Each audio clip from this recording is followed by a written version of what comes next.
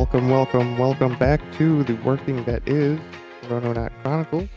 My name is Bill. I will be your host for this particular Sonic adventure. The show is, of course, sponsored by mysticalwares.com, and Derek is not here with us yet this evening, so we'll see if he pops on later.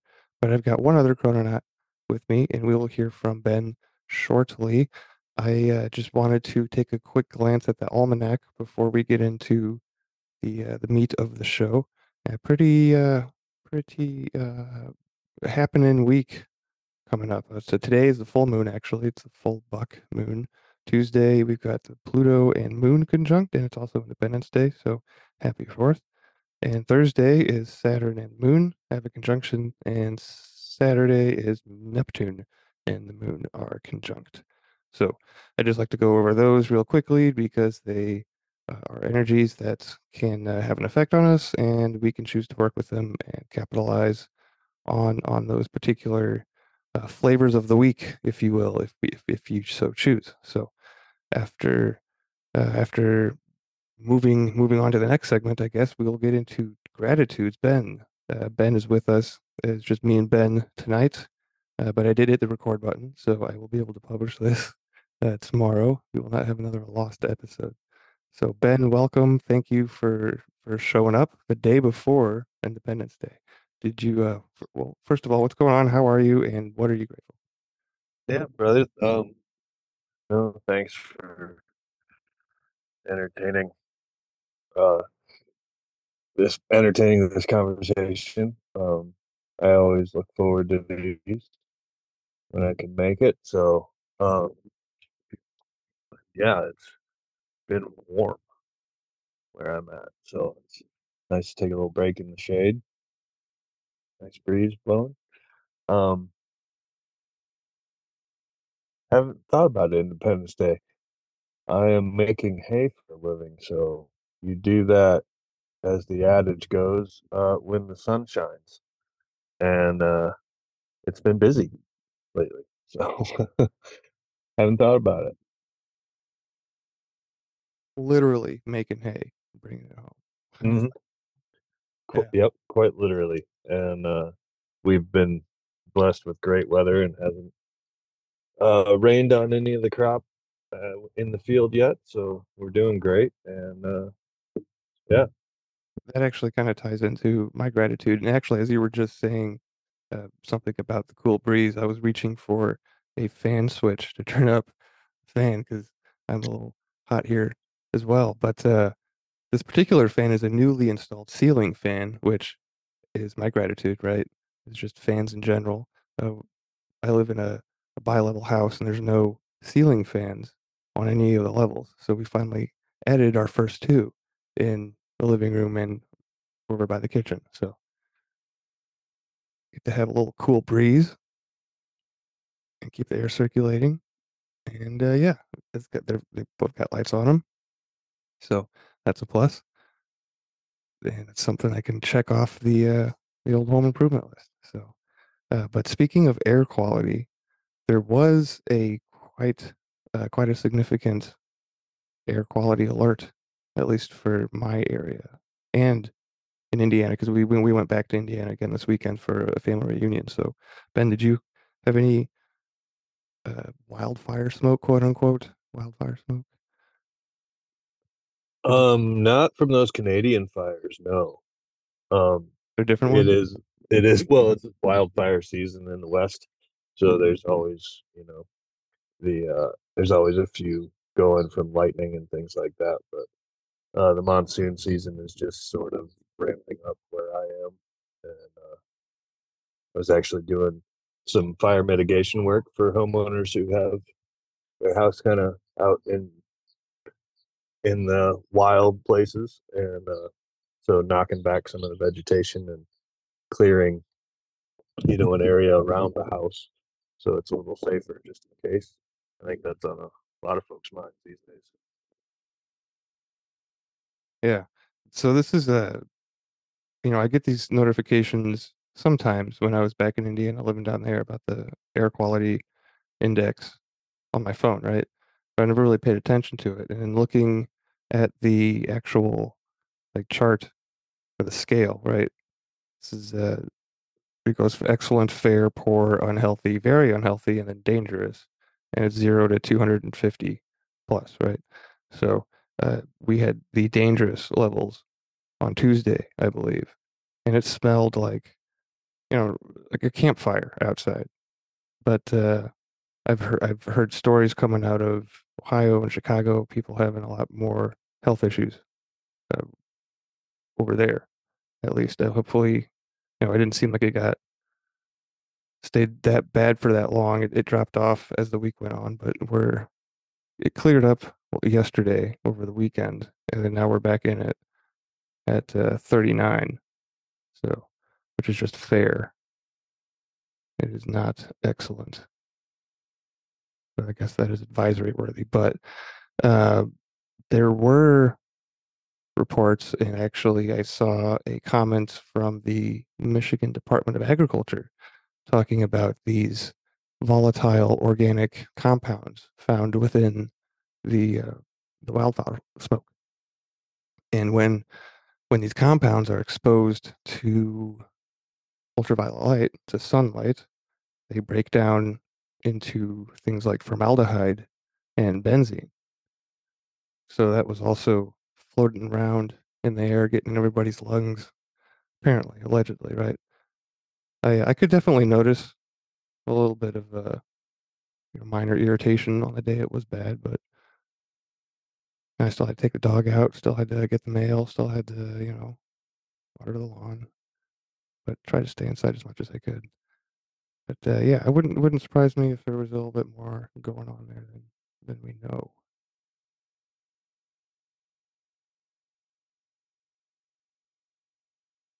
So this brings us to new business.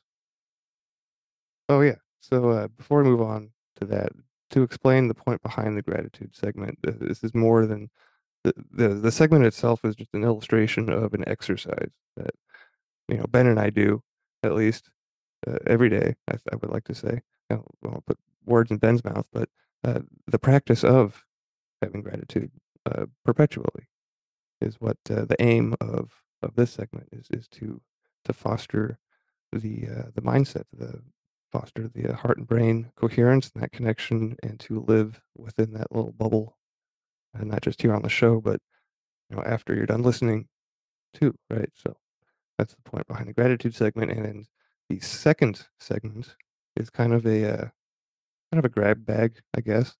But ideally, it's to keep us learning, right? It's about continuing our own education, asking questions, bringing up anything that we might find interesting along the way.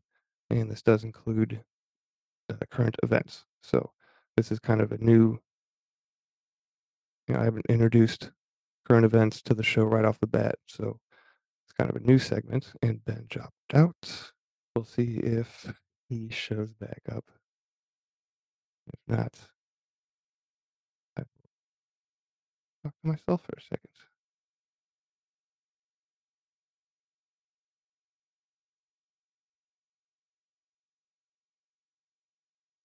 There he is. He's back. Connecting to audio. I'll mark this down maybe as a timestamp and come back to it if you want to cut it out. Ben, are you okay? Yeah, I don't know what happened. All of a sudden, I wasn't on the call anymore. All right. Well, you didn't miss much. I was just explaining the point behind segment number 2. And I get a lot of these interesting topics and stories from a particular Telegram channel by the name of Azazel News. So we have our own Telegram chat for the show. So if you want to check that out and find the sources that we will be talking about and using today, hit the Telegram up because I'm lazy and I don't like putting things in the show notes. So, but it is all documented there if you want to research yourself. No, I don't want to send an emoji. Go away. So what did I throw in there this week? Let's see, we ended last week with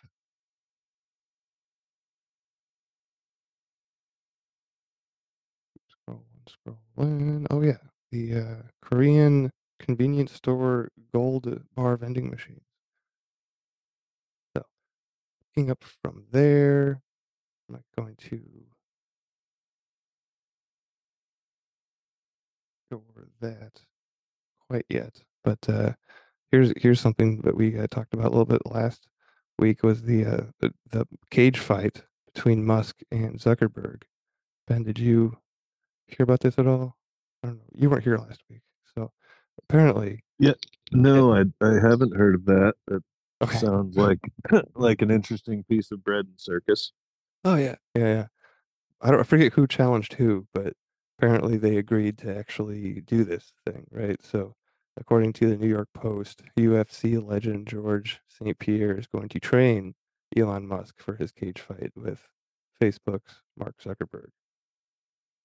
Yeah, and I think Elon requested it be in the Octagon in Vegas, which I'm not a MMA fan, but I think that's a big ring down there. So that is interesting. And ooh, we could I could try this. I'm going to mute down for a second and try to play this video about how being burnout and the concept of burnout is bullshit. So give me just a second. I'll see if I can actually get this to work.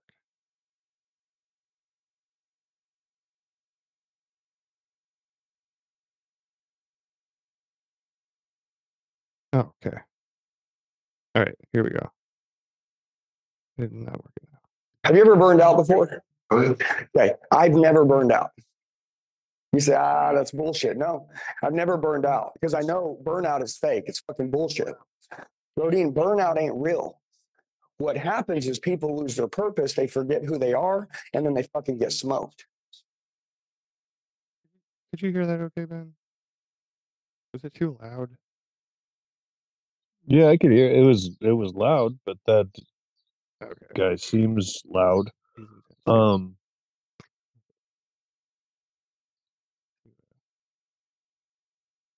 First time I've tried to do, well, not the first time, but yeah, anyway, what'd you think? Did you catch the part well, about I mean, congratulations, he's not experienced burnout, but um, I can see his perspective on it, but I have experienced it more than once, and it is an interesting thing to heal from. Um, but I don't know. There is kind of a push. Um, I've seen other examples of in this um, reclaiming of masculinity. Let's say that seems to be happening um, to really push the placebo effect. So if you don't believe in it, it doesn't exist. And if that works for you, awesome. Cheers. But everybody does have a different experience um, in this reality. So I don't think, just calling it fake is necessarily that productive. yeah, I was actually kind of thinking about that in regards to how they tell us that smoking cigarettes is a challenge, right? And how maybe that it's not, and we're psyching ourselves out into thinking that it is. But I've never, I quit once, right? Twice if you count vaping, but I went back from that, so I guess it cancels out. But yeah, the whole know, placebo, like you were saying, reverse psychology it to something like smoking, and challenge yourself to, I don't know, do something that you've always wanted to do, right? You know, Yeah, I'm actually more interested in the psychedelic therapies that they're having a lot of success, remapping the neural network and um, just allowing that to not and that might fall under the placebo effect as well, allowing that medicine to do what what you need it to do and what you intend it to do. But the success rate they're having with it is what's intriguing for me. And I've quit several times, the addiction to nicotine, and it life circumstances have brought it back around every time. So it is kind of that, pushing that boulder up the mountain kind of thing. I did have a I don't know if it's advice, right, but a piece of wisdom that was given to me that always stuck, about quitting cigarettes.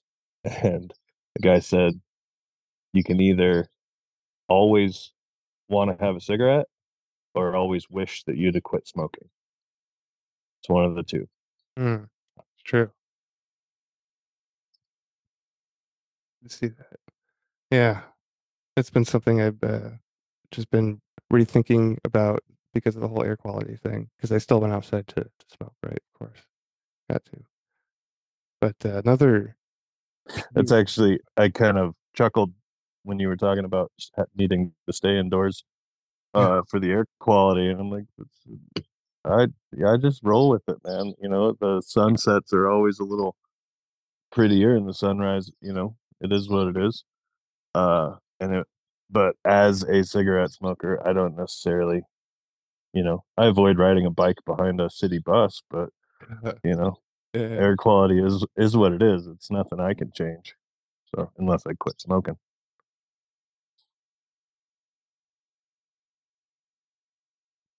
Well, another. Let's see. We're talking about psychedelics and remapping of the brain and consciousness. I've listened to an interesting podcast with David Avocado Wolf on it. He was talking about parasites and how he's got this theory that parasites are everybody's got at least a little bit or some, right?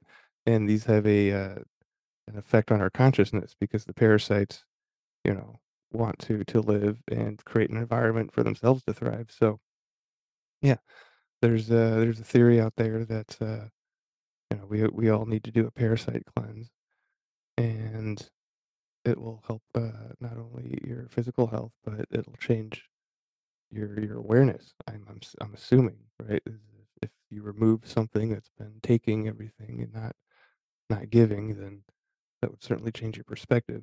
And I would like he does okay. So a parasite, I think if I remember his words correctly, how he defined it was anything that takes and doesn't give, right? So it's not just worms or whatever. It can be a fungus, like or is it candida is a bacteria, right? It's a bacteria, so it's not a parasite, but it's taking and not giving. And everybody, candida is yeast overgrowth from eating breads and sugars and stuff. Fairly common. That's what I struggled with when I stopped drinking. Was pulling all that stuff out of my skin through my. That's how my body wanted to do it, not me. But I digress. Uh, yeah, parasites. That was an interesting cleanse to look into. If you guys are interested in that. Oh yeah, the other thing about the wildfires is that there's a theory out there that it was a BP gas leak somewhere in Chicago, like this massive gas leak. So take that for whatever it's worth. See what else is on the Telegram. Some congressmen suggest UFOs may be ancient civilization. That's kind of old news to me, but it's interesting that it's in Newsweek of all places. Did Ben? Did you have any weekly interactions with the UFO since we last talked? You mentioned crop circles before we stopped recording or started recording. Well, I'd noticed an article about that. There's been some new ones recently, in a couple different locations around the globe. Um, I was having fun making geometric patterns with the hay rake this week, so I don't know. Maybe I was communicating with something. Uh, the skies are busy, man. That is one thing about coming back to the Southwest is I've got a real dark sky at night, and there's a lot of stuff flying around up there. So I don't get too worked up about the whole disclosure thing. I've been a believer for a long time, so it's not that important to me, I guess. It's interesting Mm. that, I mean, Newsweek's talking about it, and ancient civilizations leads to, um, a lot of things from mystery schools and, galactic communication. So, uh, yeah, like it's the what is coming out of this new movement into higher consciousness, um, from the occult stuff to the woo stuff and all of this, I guess what McKenna would call the archaic revival, right? um, in all facets of society. It seems like it's affecting. So, and the zeitgeist is really holding on to it, which is nice uh, to see some of this getting more attention. Yeah, I did find a cool, short little less than 30-second clip about this. It's a sphere hovering in Milwaukee somewhere. It's up on the Telegram if you guys want to check it out. But it's just the back of these, a duplex apartment complex. People are living there. Then there's power lines in the trees, and then right above the trees is this spherical orb just sitting there.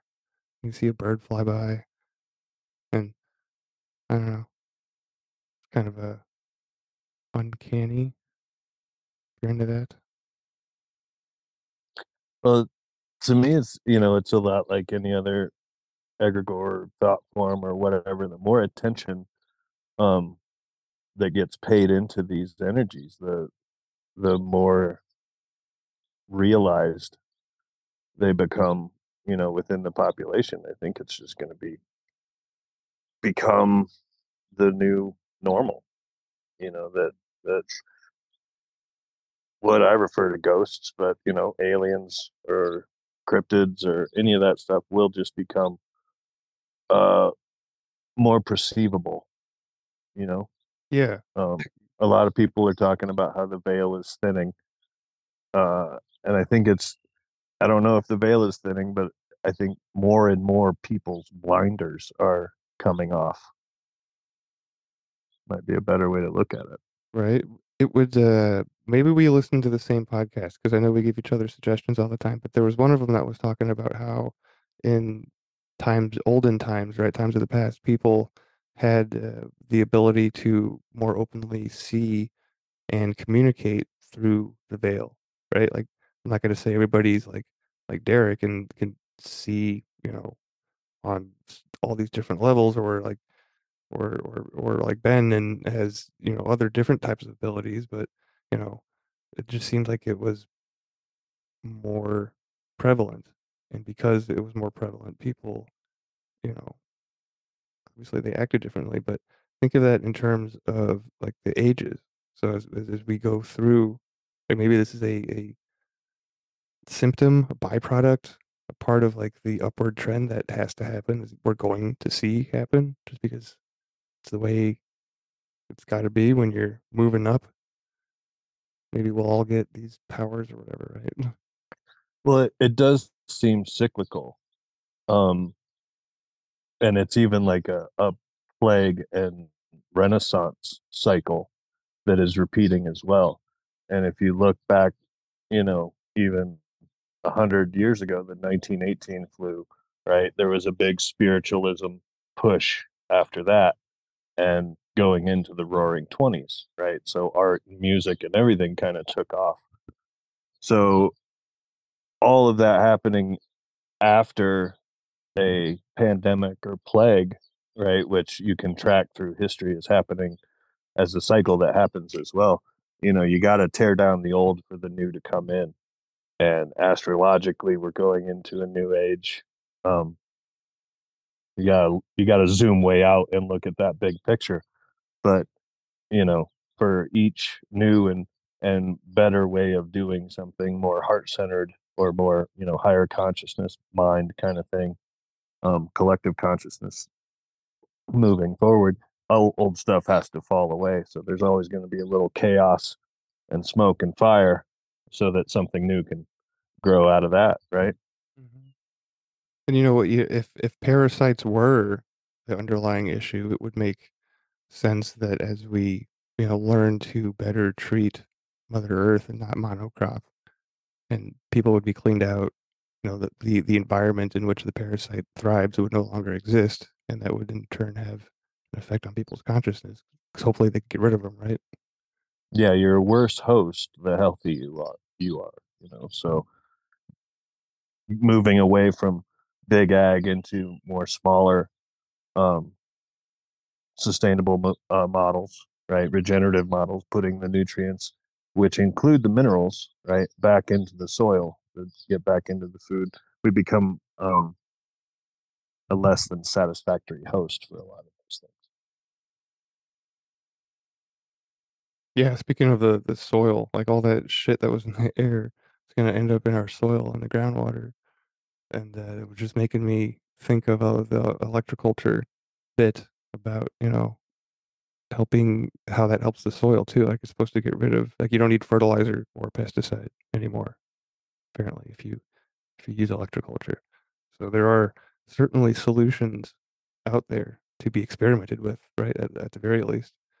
But I think that, if you do a little digging, you'll see a lot of evidence that it's probably more than likely true, at least as far as the electroculture thing goes. But Well, and it kind of goes back to the thinning veil. Like I said, I don't know if that's actually what's happening or that um, everyone is becoming more aware and more conscious and more mindful of their humanity, right? And that raising the frequency of not just you and people around you, but everything around you. So the plant life and the water used, and all of that gets better as we do. yeah, it's one of the masteries that is talked about with the Four Agreements that Don Miguel writes about. One of them, well, the first one is, I don't know if they're first, but mastery of awareness, mastery of transformation, and then mastery of intent. So yeah, absolutely. I think awareness, the more awareness that we can get, the better. And I've been trying to, consume less, like spend less time on this smartphone, and be more aware just in the moment. And I took that on your recommendation, Ben, consume less. I don't know what you'd said. It was something a few weeks ago, but been trying to do more meditation if I can squeeze it in during the day. So were you gonna say something? Nope. The other interesting. Oh, I mentioned last week the show on Amazon called I'm a Virgo, and it's about this giant that grows up with normal sized humans, right? And they raise them and they have to keep them hidden in this house. Ben, you watch stuff on Amazon, don't you? Do you have access to that platform? I do. I haven't looked in the video section in a while. Okay. The last thing I was just watching cartoons one day.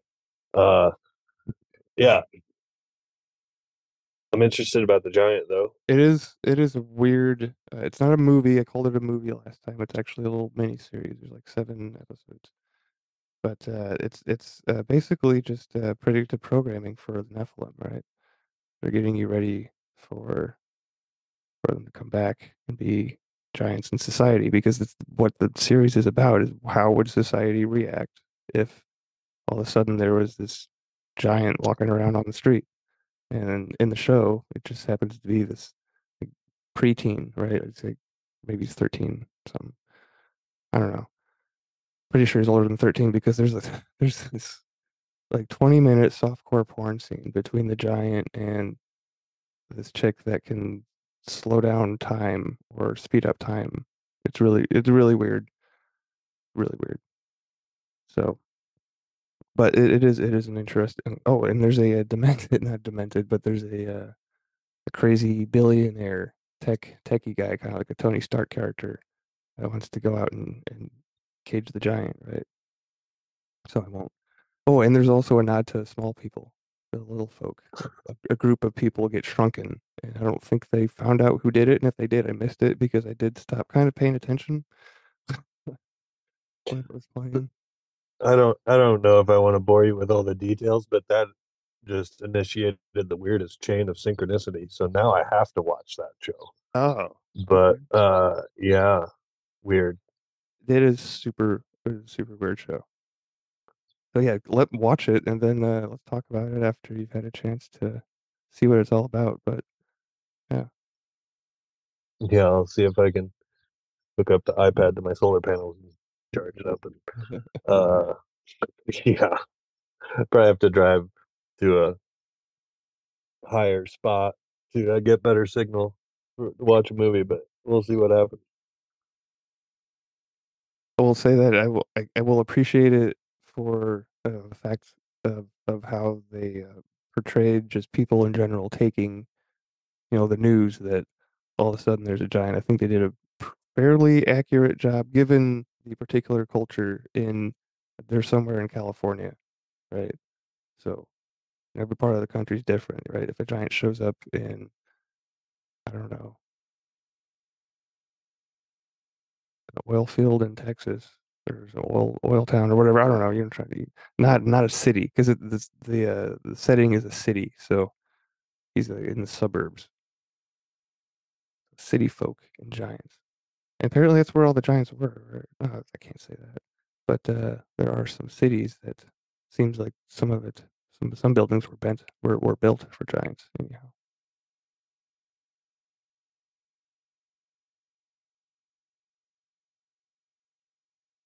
but the only other thing that I really put into the Telegram was this thing about the pentacle,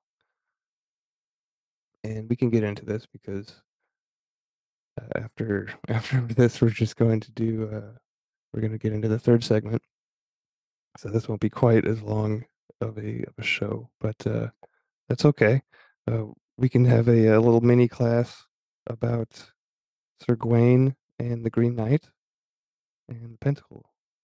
Ben, are you familiar with Sir Gawain and the Green Knight?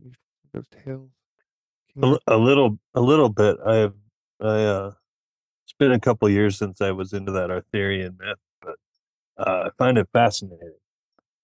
It is And so that Green Knight has kind of had a resurgence into pop culture lately too. So I'd be interested to find out more. yeah, yeah. Let's do it. Well, so this is a just a blog post that is found on Azazel News.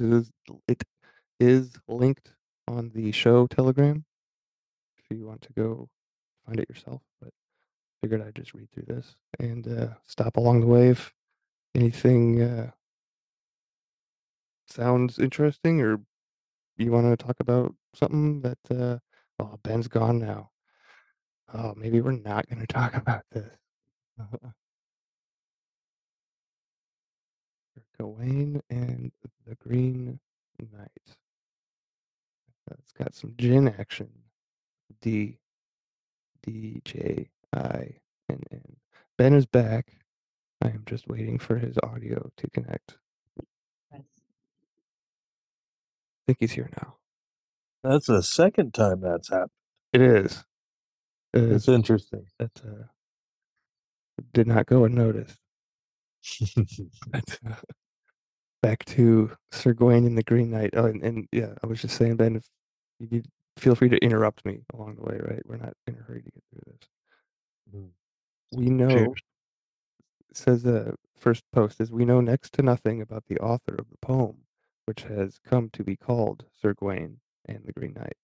In the early 17th century, the manuscript was recorded as belonging to a Yorkshireman, Henry Saville of Bank.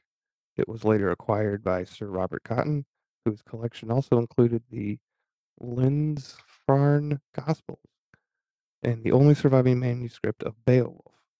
The poem then lay dormant for over 200 years, not coming to light until Queen Victoria was on the throne. There is only one surviving manuscript. Within this, we see the factions.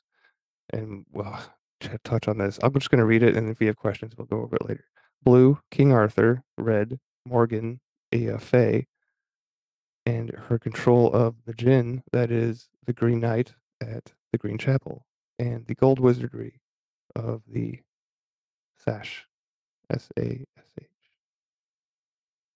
There are a few pictures on here too. It's just old paintings and a picture of the manuscript itself.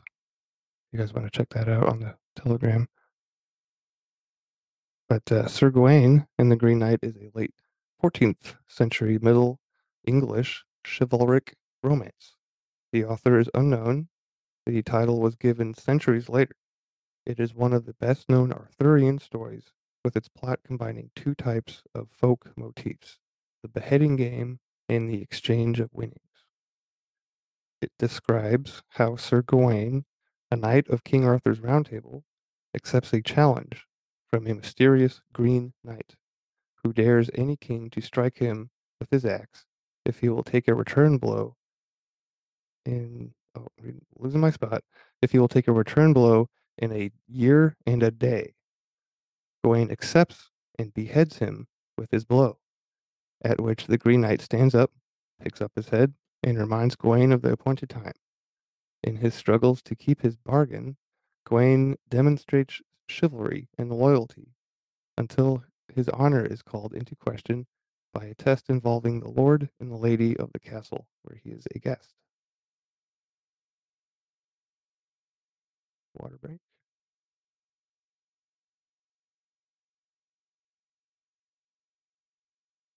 Finally got a little humid up here too now. So anyway, in Camelot, on New Year's Eve, King Arthur's court is waiting for a feast. A gigantic figure, entirely green in appearance and riding a green horse, rides unexpectedly into the hall. He wears no armor, but bears an axe in one hand and a holly bow in the other, refusing to fight anyone there on the grounds that they are all too weak.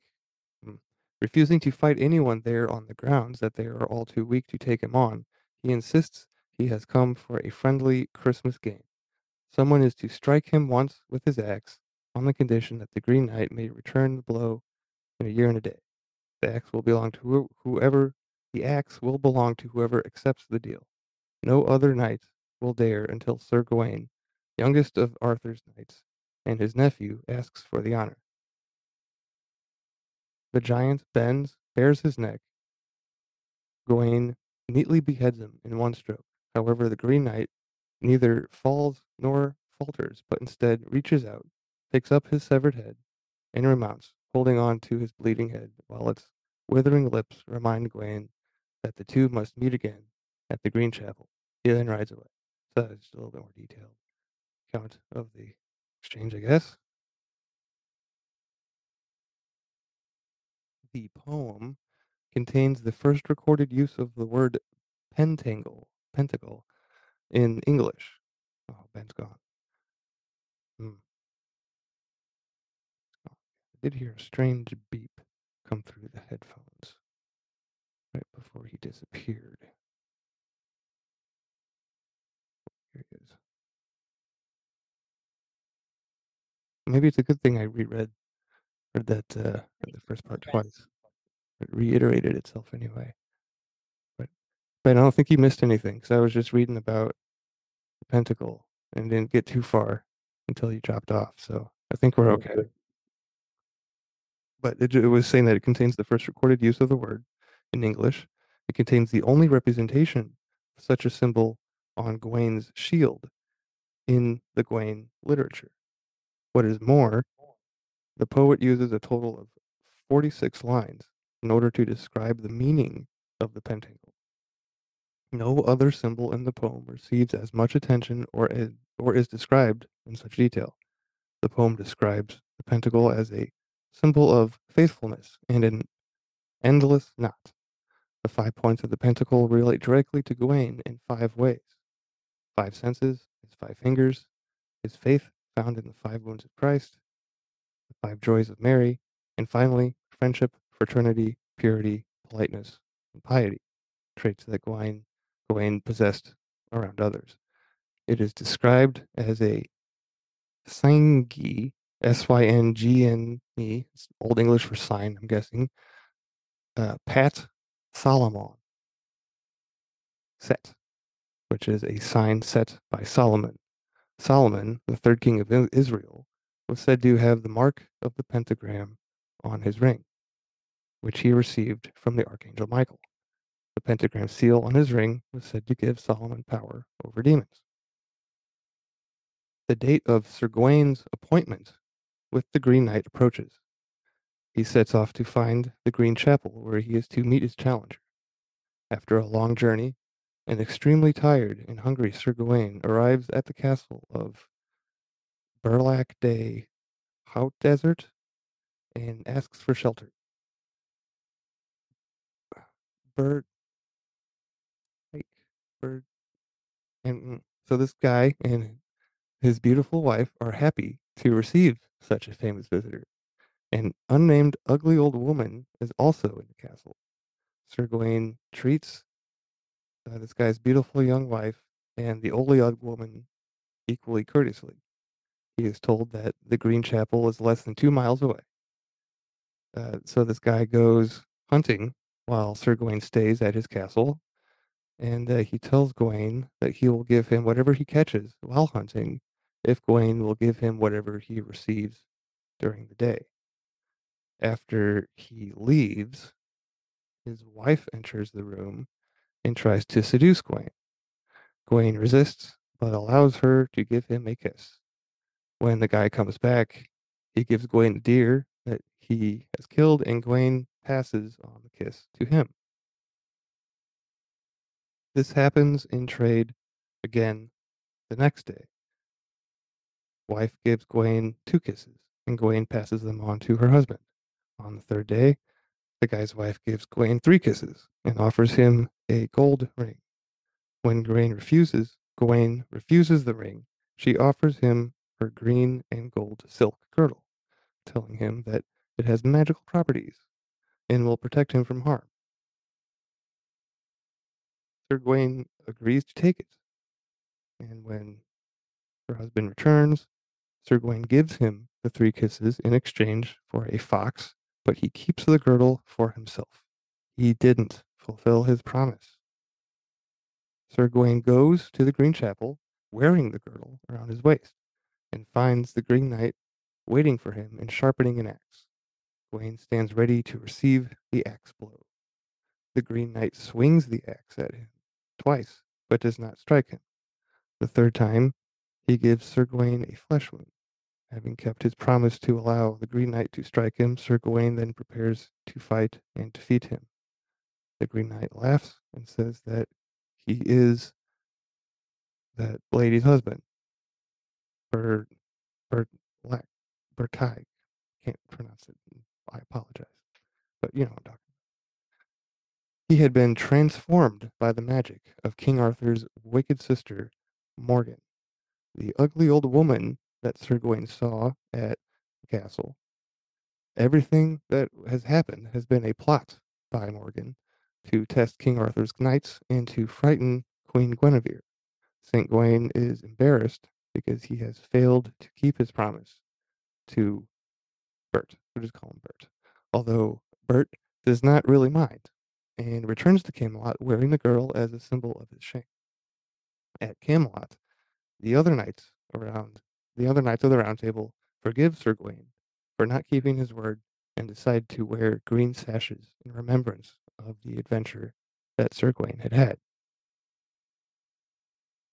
And for a deeper dive into Sir Gawain and the Green Knight, there is a link which I will go ahead and put in the show notes. And then I'm going to put it in this chat here, so I'll have it for later. And if you want to follow up and read on that a little bit more, for the show, you can do that. So, Yeah, thanks, man. did uh did you remember all those details about Sir Gawain? I knew it was like a keeping your word kind of, test of uh what would that be? An integrity test, and also that little uh bit that his brothers forgave him kind of thing. Yeah, So it was a lesson in forgiveness as well. right. But also they're gonna rub it in wearing the sash. I like that part. A little hazing. Nothing wrong with that, as long as it's done in good spirit. So yeah, that's a little connection to King Solomon there too, with the geometry. Yeah. Well, and the stars always come up, right? Whether it be the pentagram or hexagram or there's a lot in the different ways you can draw them as a symbol or sigil as well. I've been working with a 7-pointed star for a while lately. As um a pinnacle or an amulet on the altar, and it's yeah, there's so much symbology there. It's really nice to see it coming through in so many different nets. It's so I am in the market for a new wallet, and Ellie found this dude who can like laser etch or engrave designs on leather, and I was trying to send him a file for a 7-pointed star to put on my new wallet. Would that It didn't work because I couldn't get the correct file, but would that I don't know. I guess it's didn't end up happening, so I guess it wasn't a good idea, but how do you what are your Well, I don't know if you can discount it as a good idea or bad idea at this point, but that I had once you start going into that energy, right, it tests you. So I think you might want to do a little more reading on the septagram before you put it on a wallet, but um, and just make sure there's a clear intention behind that magic because that symbology is strong. So Yeah, that's a Saturn energy, isn't it?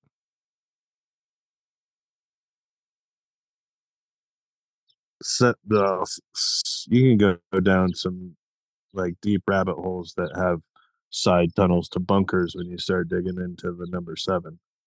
So Okay. I think you'll find what you need to find if you start digging a little more. Well, I got enough resistance that I just gave up and said, fine. I guess it wasn't meant to be. Mm. We'll see if it comes back up. Right? You know, if the universe throws it at you again the next couple days, you might want to look into it. We just crossed over to Mars time, according to my planetary app, too. Just the first minute. Wait, See, that's funny since we're in different time zones. right? Yeah. Because for me, the show starts in Jupiter time. Mm-hmm. Wait, no, it was 24-hour clocks in math. But yeah, the this app that we talked about has just been interesting to keep an eye on as events happen throughout the day. Yeah, I've it's been blowing my mind as I observe, what I'm thinking about, and can then correlate it to the planetary hour, and having it be, uh, have a correspondence there with the line of thinking I was in, lining up with that planetary energy. It's pretty interesting. I wonder if that was happening before I started paying attention with this app, or if it's started because I started paying attention to what the planetary hours are. I don't know. It goes back to that awareness thing, right? Expanding that out and allowing, it allows us to make all these connections. Yeah, the app is pretty cool. Oh no, Ben's gone. Ben's gone again. I'm here by myself, which is okay because I can just do a quick little review of the first three insights of the Celestine prophecy by James Redfield. This is actually Ben's book. Here, he's back. This was Ben's book suggestion on his 13 questions episode. So I figured we could do a little deep dive into it on this show because we can do that. It's my show. But Ben's back. Ben, can you hear me? Yeah, I don't know what's going on. I keep getting thrown out of the room, but We'll get through it. We're almost there. I was just explaining that this was your book recommendation. I believe it was your book recommendation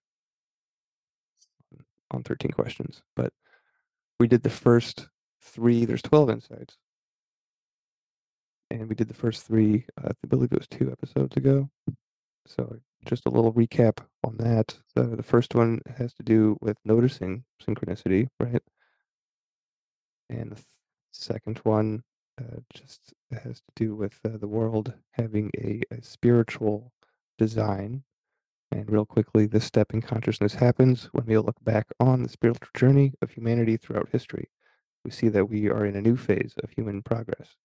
Humanity is now awakening from a materialistic worldview, moving into a new outlook that recognizes spiritual design. This design rewards an attitude of helping others and making the world better. Right. So a short recap on second insight. And the third one is a matter of energy, and it talks about giving and the karmic design. And just real quickly, the last couple paragraphs on this for summary is that,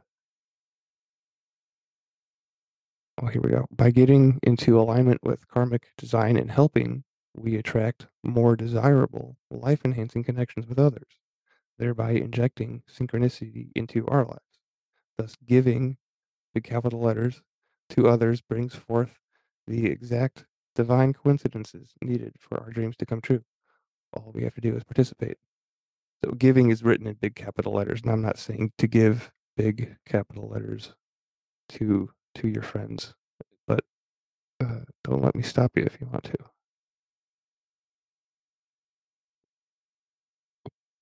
So that brings us to fourth insight, which we have not addressed yet. And this is, you know what? I'm going to pop this into the show chat just for reference. And so this site is the fourth insight, and it is about the struggle for power. Too often, humans cut themselves off from the greater source of this energy and then feel weak and insecure. To gain energy, we tend to manipulate or force others to give us attention and their energy. When we successfully dominate others in this way, we feel more powerful, but they are left weakened and often fight back. Competition for scarce human energy is the cause for all conflict between people. So I like this little point reminds me of how animistic the this book is, and how the main character, experienced this moment in the garden of his monastery. I think it was a retreat somewhere in South America, in which he could, see, feel, perceive, however you want to call it, the energy coming off of a plant, right? And this just goes to show that, and he could see it off of people too, right? He had an experience in which he witnessed some people arguing, right, and could see this weird exchange happen, right? Yeah, I started perceiving energy um, on a visual level is the way I would describe it. Yeah, yeah, yeah. It was, I guess it was very visual, but um, yeah. So this insight has to deal with the human control dramas, which is one of the big things that really impacted me after reading this book. And what's one of the big takeaways, and I actually got to use this information in real life to help out a friend that asked for some advice. So it comes in handy, folks, reading stuff like this. But the rest of the insight on the website says when we seek the ethic of giving and not taking from or manipulating others, we step into consciousness. We begin to detect our ego's past manipulation devices, control dramas we have used to build ourselves up at others' expense. If we are mindful and catch ourselves every time we begin our control drama, eventually our control drama falls away completely. The dramatics begin to fall away until we can stop ourselves before we ever lapse into such a trap. Now, through giving, we can move forward synchronistically in freedom, ready to experience even more extraordinary moments of God's connection. A note on freedom, actually, and this comes from a podcast that I think I recommended to you, Ben, was that freedom is kind of the opposite end on the spectrum compared to love. What do you think about that? Remind me which podcast? Was the one with the guy talking about um, Ahriman, Lucifer, and Christ? The Steiner, there's a lot of Steiner in there, and was the Aubrey Marcus podcast maybe? Yeah, yeah, because I was already in the middle of it. Um, Oh, you were when I sent it to you? yeah, Oh, that's what I meant by in the middle of it. okay. Uh, Because when I sent it to you, I didn't finish it yet. I was in the middle of it. that's So, funny. and because there's a way you can like timestamp it, and I thought I did that on accident when I sent the link. Because I didn't know that's what you were doing. Uh, oh, that's funny. No, I was currently listening to it and in the middle of the podcast when you sent me that link. Um, yeah, he's been having some really good podcasts lately. Really interesting interviews. But as far as freedom being the opposite of love, I guess that didn't hit me. I was listening to it at work the other day. And that didn't resonate or stick out, but it is a fascinating idea to think about. I have to listen again. Um, I've been thinking about freedom a lot, and huh, Because it, just that phrasing and the language used in it gives me many different roads to go down on that idea. Um, one idea on freedom that I enjoy is Chris Christopherson's line, me and Bobby McGee, right? It's just freedom's just another word for nothing left to lose. Um, and I've been exploring that uh, as I shed possessions and you know go back to having a very simple existence, uh, kind of living on the road, on the land, and but being the opposite of love. I don't know. I'm gonna have to sit with that one for a while. I bet. I don't know if he used those words verbatim, the opposite, but if you think of two, two circles, and you combine the circles to get the Vesica Pisces in the middle, that is where Christ would be, the middle path, and then you would have freedom and love as the two extremes, the two circles that come together to combine. The idea, I think, being that love is a uniting force, right? It binds us, but freedom it releases us because you're getting, you know, you're detaching from whatever it is that is keeping you from being free.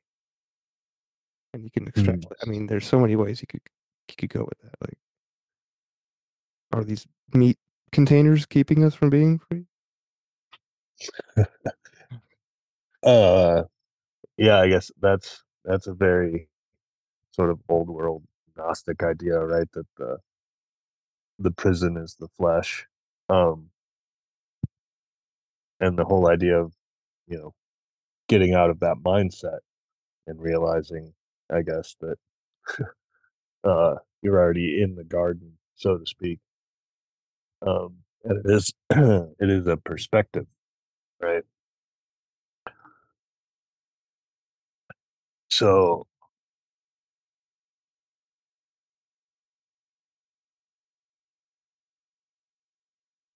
yeah, I don't know. Like I said, I'm gonna have to sit with this for a while.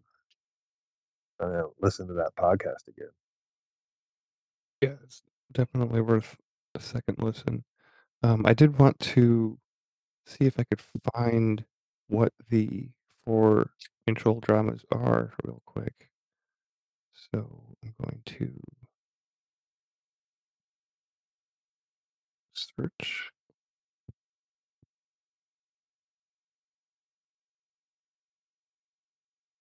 Here we go. Intimidation, interrogation, aloofness, and poor me.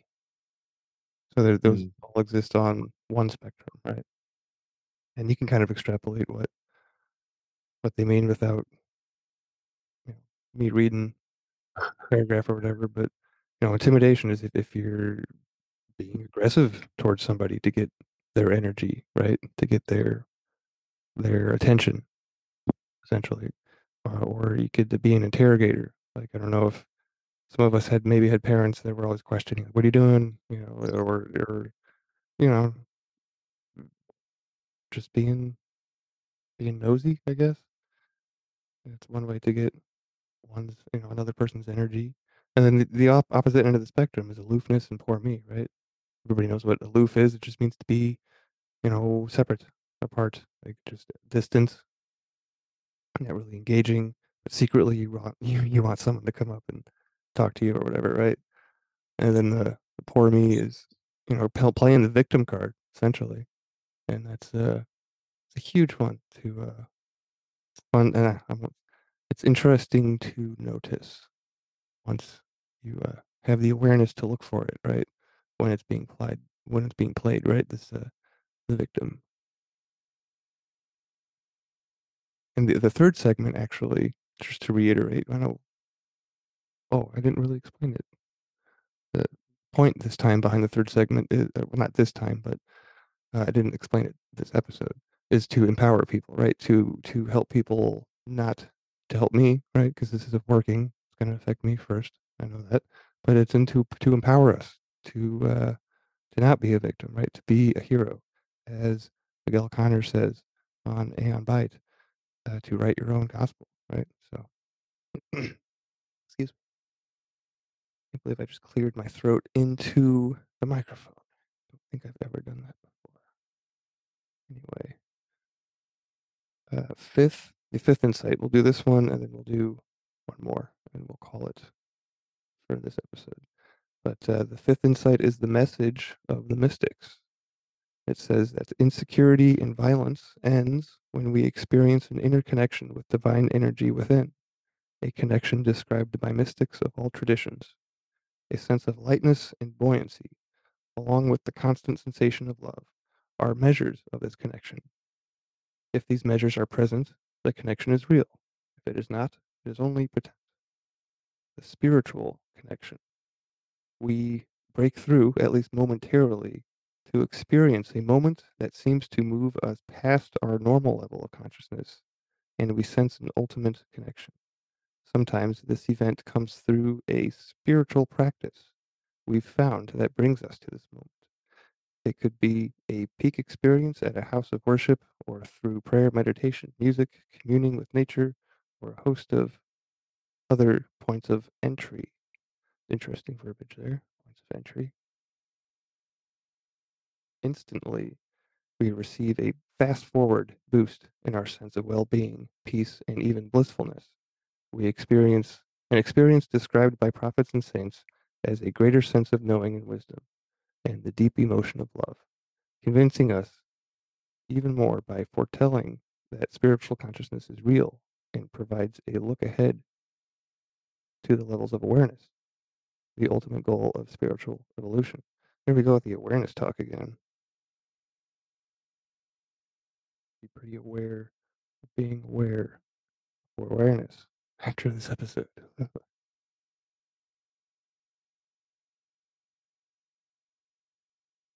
And to end with, at least for now, the sixth insight has to do with clearing the past. The more we stay connected, the more we are acutely aware of those times when we lose connection, usually when we are under stress. In these times, we can see our own particular way of stealing energy from others.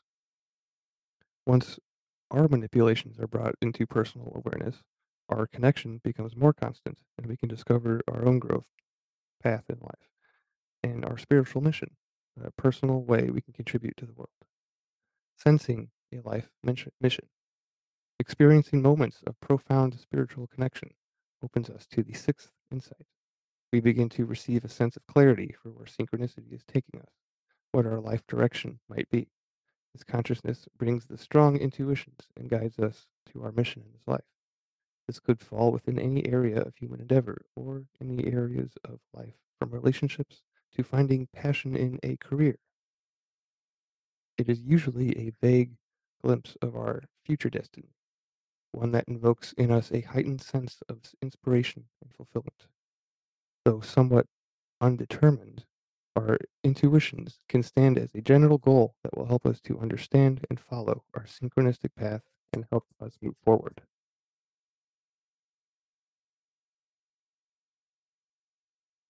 So, follow the synchros, right? That has been said before. I don't know involved on this show, but I think I've said it on 13 Questions before. Well, and they said earlier, acknowledge them. And that was right before that, we were talking about a very similar kind of vibe. And I earlier in the show acknowledged a synchro. As you acknowledge them, you become more aware um, of the subtlety sometimes of how they show up, because it does seem like, like Derek would say, it's a radio station you can tune into.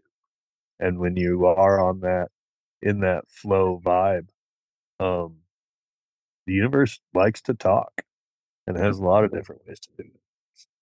The more you acknowledge it, the stronger that connection gets, and you can, you know, really communicate and flow with it. It reminds me of Don Miguel and his awareness of the first dream and the awareness of the second dream, and how that concept, the awareness of the second dream, is realizing that we have the ability essentially to be aware of how everything is going on around us isn't really happening the way that we're being told, right? And it's this realization that it's an entry point, right? And Mhm. allows us to live in that little bubble that you were talking about. Not in a bad way. Bubbles are like a bubble of love energy, right? So I'm talking about. Right. And it's more like, the um several indigenous cultures, but one that stands out is the Aborigines in Australia. Will say that, this, what we call reality, is the dream time, and where we go when we dream is reality, right? So thinking about that and combining lucid dreaming, that's, co-creation, or, reality transurfing techniques kind of fall into that as well. So